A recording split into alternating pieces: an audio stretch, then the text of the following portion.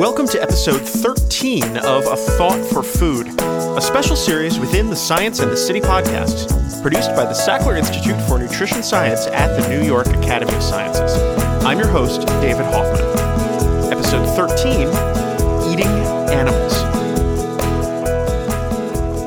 This is the sixth and last chapter of our examination of the most American of sandwiches, the cheeseburger. And today, we're going to circle back around to where we began, beef. Let's begin today with a simple fact. Farming, any kind of farming, is hard work. It would be hard to think of a more high-overhead, high-risk business. You need a lot of land, a bunch of expensive equipment, and a lot of know-how. The hours are long, the work is dirty, and even if you do everything right, you're at the mercy of all kinds of things you can't control. The seasons, the weather, and the health of the plants and animals you're raising. A drought or a freak virus can wipe you out. Kaput. Sometimes it's hard to imagine why anyone would want to be a farmer. But it's a good thing there are those who do, because all of us, no matter what we do for a living, are completely dependent on agriculture. It does nothing less than keep us all alive. One of the biggest challenges of raising cows, specifically, either for meat or milk, is that they're enormous animals that spend more or less the whole day eating. And so they need a lot of food. And their favorite food is grass, which takes a lot of empty space to grow in any great quantity. Here's the beef cattle farmer we've been speaking to this season, Lee Ranney of Kinderhook Farm just outside of Ghent, New York. One of these animals will eat between 1.5% and 2.5% of its body weight each day. A full-grown Angus or Hereford steer can weigh 1,500 pounds. So that's upwards of 40 pounds of grass per cow per day. As we said, growing that much grass can take a lot of land. Depends on how good the land is. Out west, you can have, the rule of thumb in some areas is 50 to 100 acres for one cow. In the east, it's closer, ballpark, to 2 acres per animal. But those are just very rough measures depending on the size of the animal, the quality of the grass and the soils. Because of the competition with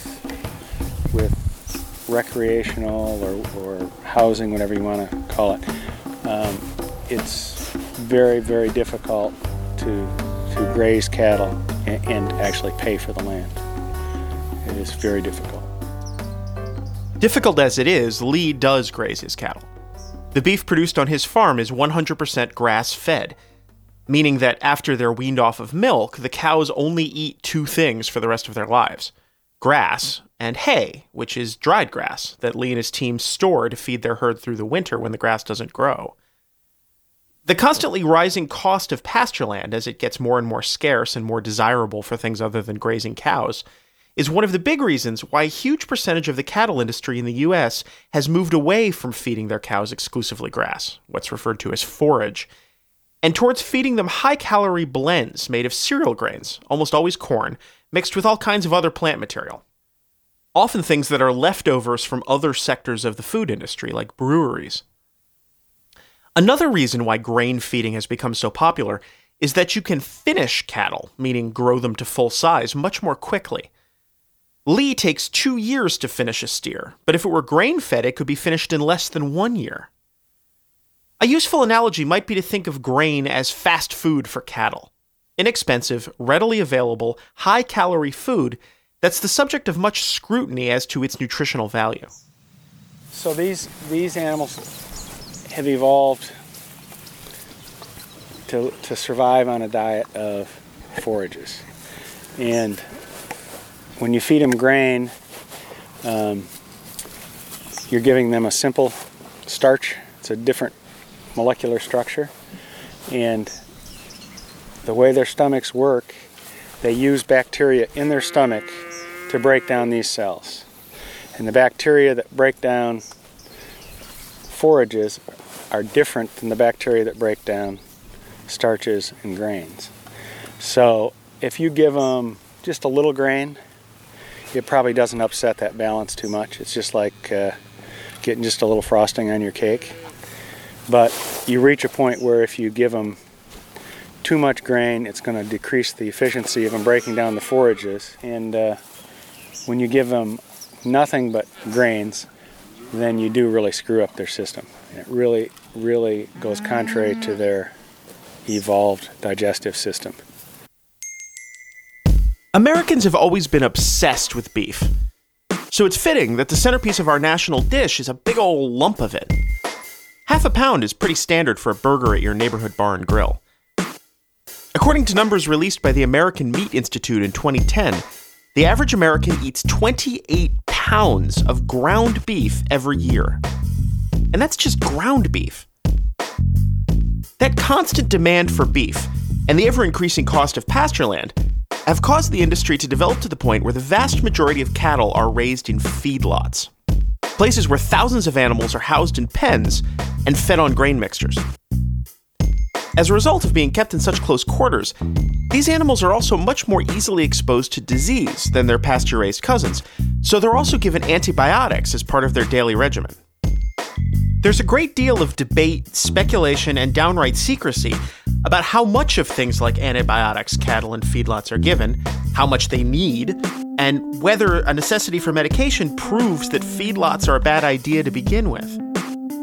Here's one of our favorite correspondents for this series, Michael McBurney from DSM Nutritional Products. It's a very multi-layered story in that there are many reasons that I think people end up choosing to have different opinions in terms of the care and maintenance of the animal, the environment that it's in. There's two parts that there may be more disease if you have animals in high-intensity quarantine. It's just the same as people that are in densely populated areas are more likely to spread colds and flus amongst each other through contact than if you're living in very remote, sporadic interactions. A lot of the antibiotic use that has been used in animal nutrition isn't to prevent disease and infections. It's because you actually improve efficiencies of feed utilization. It means the animals, for the amount that you feed, they make better use of that feed and convert it. So especially in cattle or in pigs, it's because you sometimes can suppress organisms, bacterial, the microbiome, so that there's more efficient transfer and use of what's been consumed by the host animal and less utilization by the bacteria into their growth and waste products. If you're thinking about it from a business perspective, for X number of dollars of feed that I put into this animal, I get more growth of animal more to sell and maybe less waste to dispose of. There's also much debate about whether those antibiotics have a detrimental effect on us, who eat the meat produced by the animals who are given them. So there is evidence that if antibiotics aren't used appropriately in agricultural production, that there can be passover, and it does affect then the use of those same antibiotics in humans because there's more tolerance within the environment, so they're not as effective. So I think that is a concern. How do we manage that? Both in animal agriculture, but also in, it also transfers to parents' use of antibiotics for kids with ear infections, and whether we use the whole antibiotic for 10 days when it's prescribed, or whether we only use it part-time. I mean, so there's many places of where it's not just agriculture where we're not necessarily, as a society, using antibiotics wisely. And so we need to think, I think, holistically around all of those, not just certain segments of it. One thing that cannot be debated, though, is that the feedlot system is the reason that we have access to such inexpensive beef in this country. Without feedlots, it would not be possible to go to your local drive-up window and buy a hamburger for $2. And it's important to remember that it's not only huge feedlots that grain feed their cows, particularly in the winter when hay is expensive and fresh grass is unavailable. Take, for instance, our dairy farmer friend for this season, Ben Freund. whose operation is the furthest thing from a feedlot, and who does not give his cattle antibiotics unless they're sick, but who does feed them grain as a supplement to the grass from his pastures. Here he is describing the typical winter menu. It's got the corn that we've taken. This is the entire corn plant, because remember, corn is a grass, and so they get some forage value for that. And then corn has also got the grains, so they get some concentrate value out of it as well. And that grain kernel, you can see that it doesn't look like a kernel, it's crushed. And that's pretty important too, so that when they crush that kernel, we process it when we make the corn silage, and that makes it a little more digestible for the cows, and they get a little better energy out of it. The other things in here is you have grass, your traditional grass, and that gives a nice fiber and actually a little bit more protein to the ration. And then you've got the supplements, which in here today we have brewer's grains, so you got your little bit of hops put in there. There's a vitamin packet in there, a little bit of salt, and the girls they eat that and they're ready to go. You know, there's a lot of press and a lot of people kind of talking a lot about feeding cows grain at all. Yep. You know, that they're not designed for it, they're ruminants, if right. you feed them anything but grass, you're doing them a disservice. Right. What do you say about that? Yeah, I think that's a great attitude for people to have, that, you know, you go out there, I think you should be as natural as possible and just, you know, do what you want to do. And I think that what people need is they need to have, you know, a certain number of acres for that person. He's going to need a little workforce to take and provide that. And then he's going to find out that when everybody goes to that standard, what they believe to be that appropriate management of animals, they're going to find out that they run out of space pretty quick. So they better be one of the first ones there. And then people that can afford it, that can have that elite attitude, and they can go out there and say, okay, yeah, we can afford $10 a pound. But to me, there's a certain built-in arrogance with that attitude that, you know, I'm going to get a special level of what I perceive to be a perfect animal, and I'm not going to debate that with them. If that's what they feel most comfortable eating, I think they should. But they have to realize that there's only going to be a certain small percentage of the population on the face of the earth that's going to be able to eat with them. Okay? And that may take care of a lot of problems, because you may go, instead of having this population heading to 9 billion, maybe we're going to head back to 1 billion. And then we can afford that little pristine world and let emotion drive to whatever we're going to have for a food source. I don't think agriculture is one of those things where people necessarily get rich quick. I think it's kind of one of those things where you plod along and there's enough to do and there's enough to eat. And then you're going to produce things, but you want to be able to produce them efficiently enough so that we can actually feed everybody in town, not just the 2% on the top. This is obviously an emotional issue, and I asked Lee if he ever feels an adversarial relationship with farmers who grain feed their cattle. Some of the conventional farmers take it as like you're judging them. Right. I mean, we work hard, or I work hard not to emit that attitude, because I don't feel like that.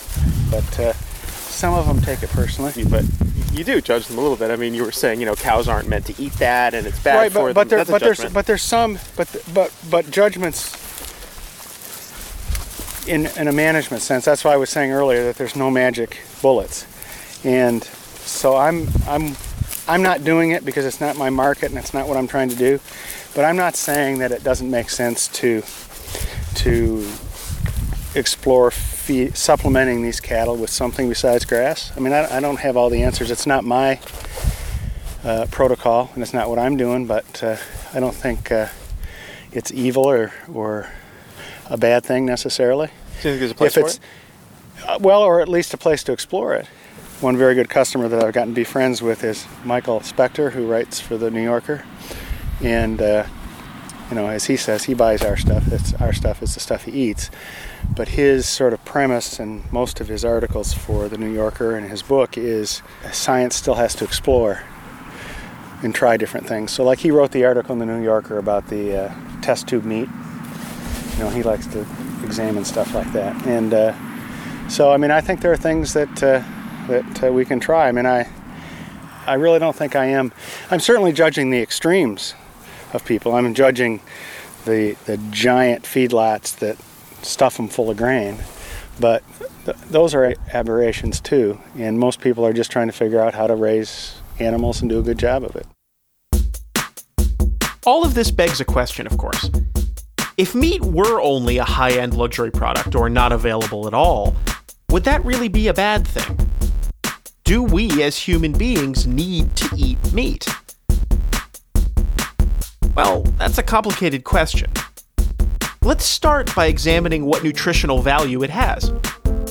The primary nutrient we get from meat is, of course, protein. But what exactly is protein, and why do we need it?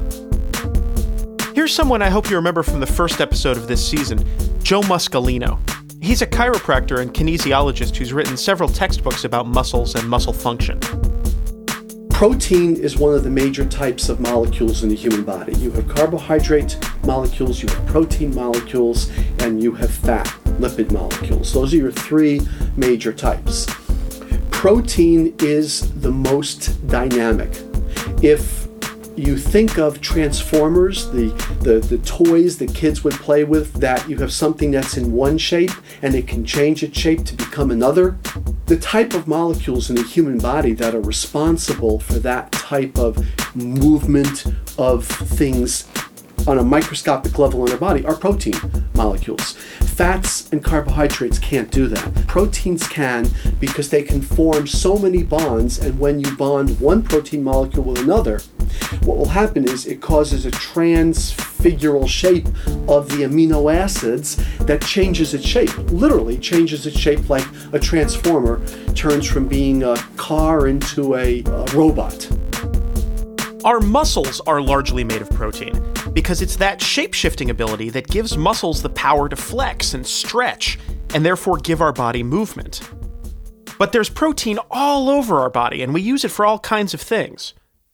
Here's Stephen Pintauro, a professor of nutrition at the University of Vermont. Proteins serve a number of functions in the body. Proteins are used to carry material in the blood. For example, many people probably heard of hemoglobin, which is a very well-known protein, and its function in the blood is to carry oxygen. And there are many other proteins in the blood that have other functions, and there are many proteins in the body that function as enzymes, so they help reactions occur in the body.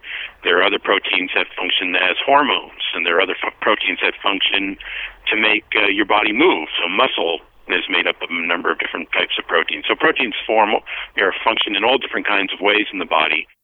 Structurally, proteins are chemical chains built of smaller molecules called amino acids.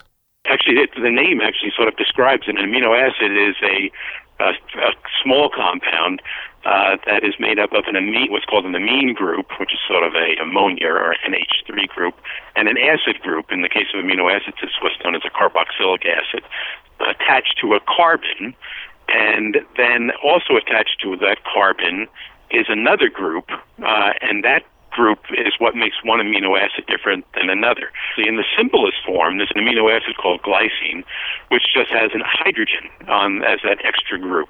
And then there are other amino acids that have much more complex groups off that carbon. They're all different types of side chains, and each of those different side chains contributes a different property to that amino acid. What makes a muscle protein different from a blood protein, different from a hormone protein, different from an enzyme, is just the amount of these 20 different amino acids and the order of these 20 different amino acids in each different protein.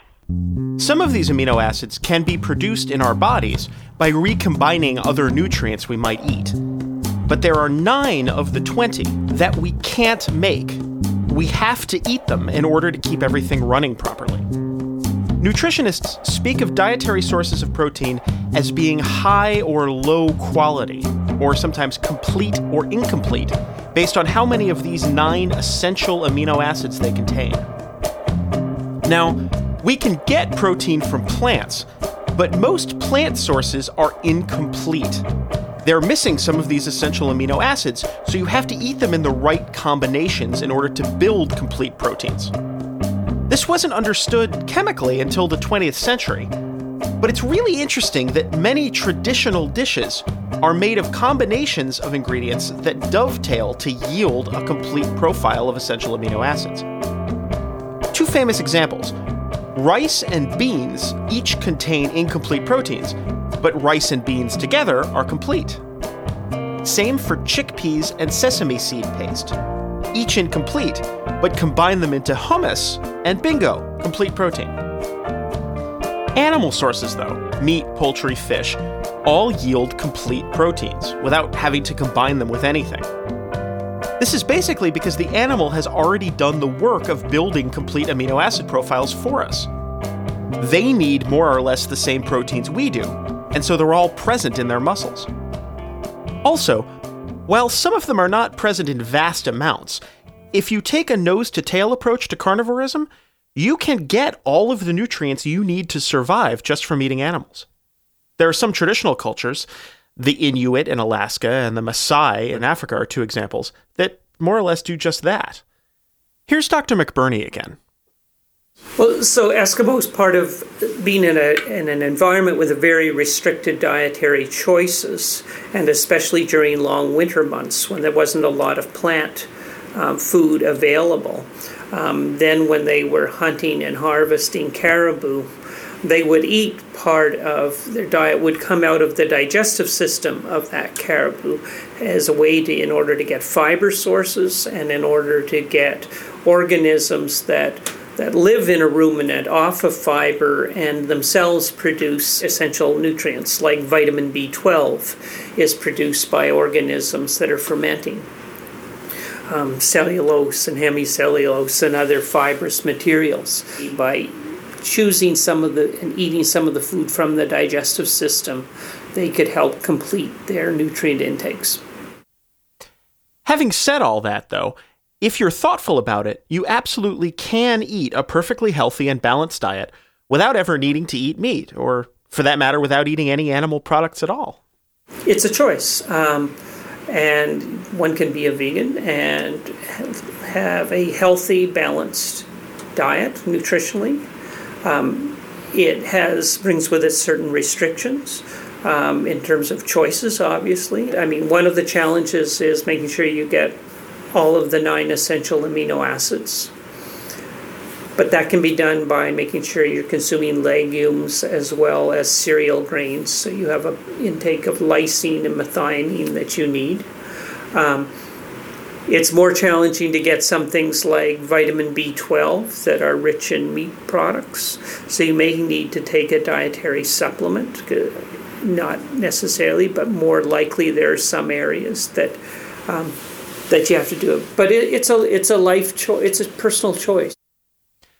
Many nutritionists, in fact, will tell you that Americans eat far too much meat, and their diets would be healthier if they were to cut it back to no or nearly no meat at all. Here's another of our regulars, Maudene Nelson from Columbia University. I think it's a good decision for a couple of reasons. I think human beings can do fine without eating the flesh of another living, breathing critter. The nutrients that you get out of meat you can get from plants. I think it would, for me to do it, or for most of the people I know, whether they are patients or family members, it's going to create too much of a seismic shift to be successful at it. But the more vegan people are on the plate, I think the better. In terms of the big picture, the health profile, the low inflammatory effect, the lower cost. I'm not sure if I'm savvy enough to talk about the impact on the food system, because our food systems are so interrelated that if everybody cut their meat intake in half or down 75%, that's going to have repercussions on everything, on the price of bread, ultimately. So that needs to be thought out a little more. But I would say, as a clinical nutritionist, it's a good move. And the closer we can all move to that, the better. I don't think it's necessary that everyone stop eating products that come from animals: eggs, milk, cheese, and flesh, beef, lamb, pork, veal. So if you don't want to stop eating the critters, no problem. But I think it's a good idea to eat less of them. What she just touched on about the food system as a whole is an astonishingly complex set of variables when you start diving into it. For instance, some will say that it's unsustainable to eat meat because raising animals takes up so much land. And there's definitely a problem there to be considered as the world population continues to grow. On the other hand, in temperate climates, vegetables are seasonal. So if you're eating spinach and strawberries in New York City in February, those vegetables have been flown in from somewhere in the southern hemisphere, which required jet fuel and gasoline for trucks. And there are many who would observe that our use of petroleum products is also dangerously unsustainable. Not to mention human rights and fair trade issues involving the labor forces who are picking those strawberries, whose salaries might need to be kept very low for the price of imported foods off-season to be similar to the price of local ones in-season. So which is less unsustainable, eating meat or eating vegetables? All I'm saying is it's not a simple question, and there are thoughtful and reasonable arguments on both sides. It's worth remembering in all of this that the whole question of whether or not you choose to eat meat, or have any choice at all about what you're going to eat, is an extremely recent one. For all of prehistory and most of history, so therefore for almost all of the people who have ever lived on the planet, the threat of starvation has been a constant concern. And so to turn up your nose at a viable, tasty, nutrient-rich source of food on philosophical grounds would have been much more difficult. You ate what you could get your hands on, or you didn't eat at all. And the thing that really makes it an option for so many people today is that modern industrial agriculture, the same system that has given us feedlots, has done such a good job of making sure that there is in this country a steady supply of grains and vegetables as well as meat year-round. Here's Maudene again. The ethical question is sort of a luxury item. I think in the history of all of us on this globe for thousands of years, there was a balance of taking animals for food that wasn't necessarily done for sport or for disregard for the other lives that we share the globe with. So to say that we don't have the right to, or that we shouldn't, I'm not quite sold on that.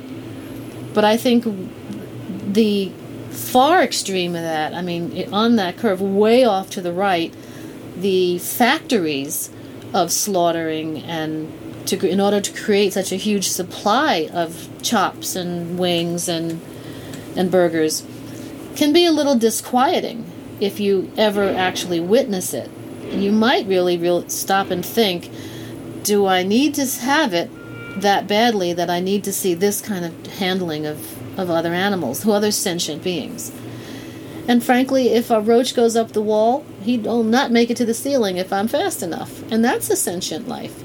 So we really do have these kinds of inconsistencies with, where it's fair and where it's unfair. So we do kind of put our head in the sand a little bit about it and say, okay, I'll be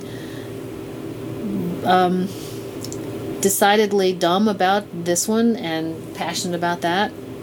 And I guess that's how we are. We're complicated critters too, aren't we? Yeah.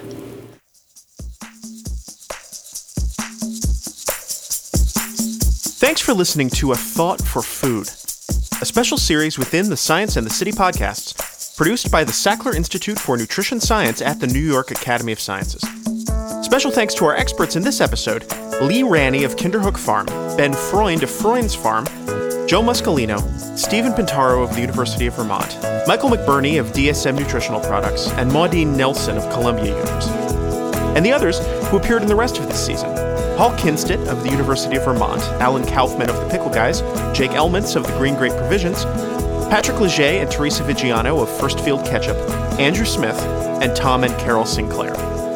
To learn more about the Sackler Institute, please visit us on the web at nyas.org/whatwedo/nutrition, on the Sackler Institute group on LinkedIn, and on our Facebook page, facebook.com/Sackler Nutrition Science, where you can see photo galleries from our visits to some of the places we feature in this series. And please feel free to give us your feedback on this or any Science in the City program via email to scienceandthecity@nyas.org.